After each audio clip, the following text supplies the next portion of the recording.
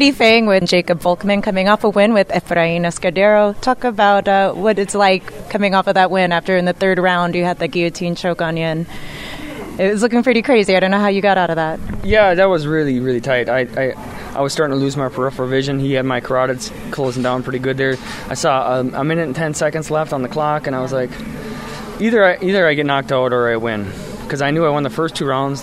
The reason that he got that, because I had to loosen up. I had to get some space so I could punch him. The coaches were yelling at me, get some space, posture up, punch, because they want me to finish fights. Yeah. And you have to finish fights if you want to get a top contender. Yeah. The last few fights that you've had have gone to decision. Is that in any way? 5 fights. Yeah, all 5 in a row, have they? Yeah. So have there been anything that you would like to change about that right now? Yeah, I gotta get my stand-up better. Yeah. I gotta be able to open up a little better. I'm a little hesitant out there because I still don't want to lose. Yeah. So I'm trying to control the fight. It's kind of a boring fight when you're just trying to control. I got to start getting my focus on finishing.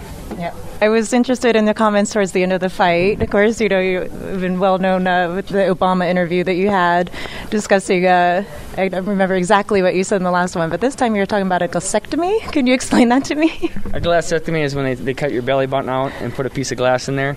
So when you have your head up your butt, you can see where you're going. Okay. I heard that joke when I was 6 years old from Dwayne Sitchie, and I thought it was hilarious, so I figured I'd throw that joke in with the Obama. So who's your joke writer?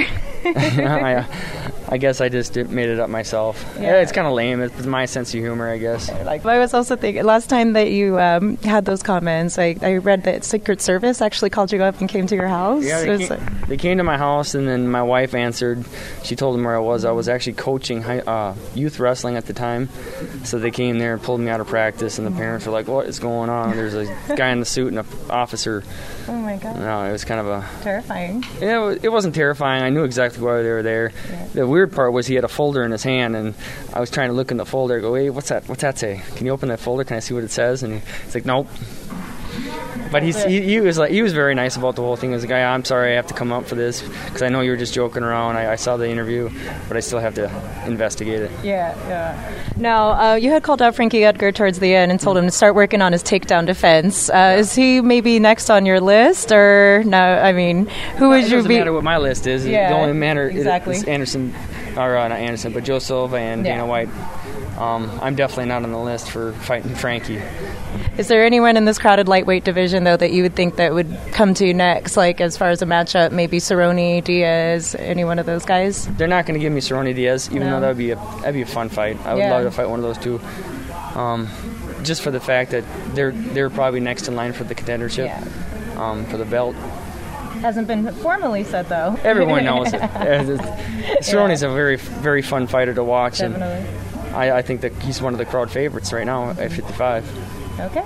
Anything else, I guess, coming up for you after this New Year?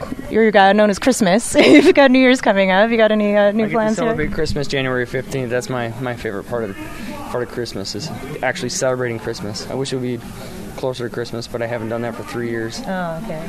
Well, it was really nice to talk to you, Jacob. Congratulations on the win. Thanks. All right, thanks, man.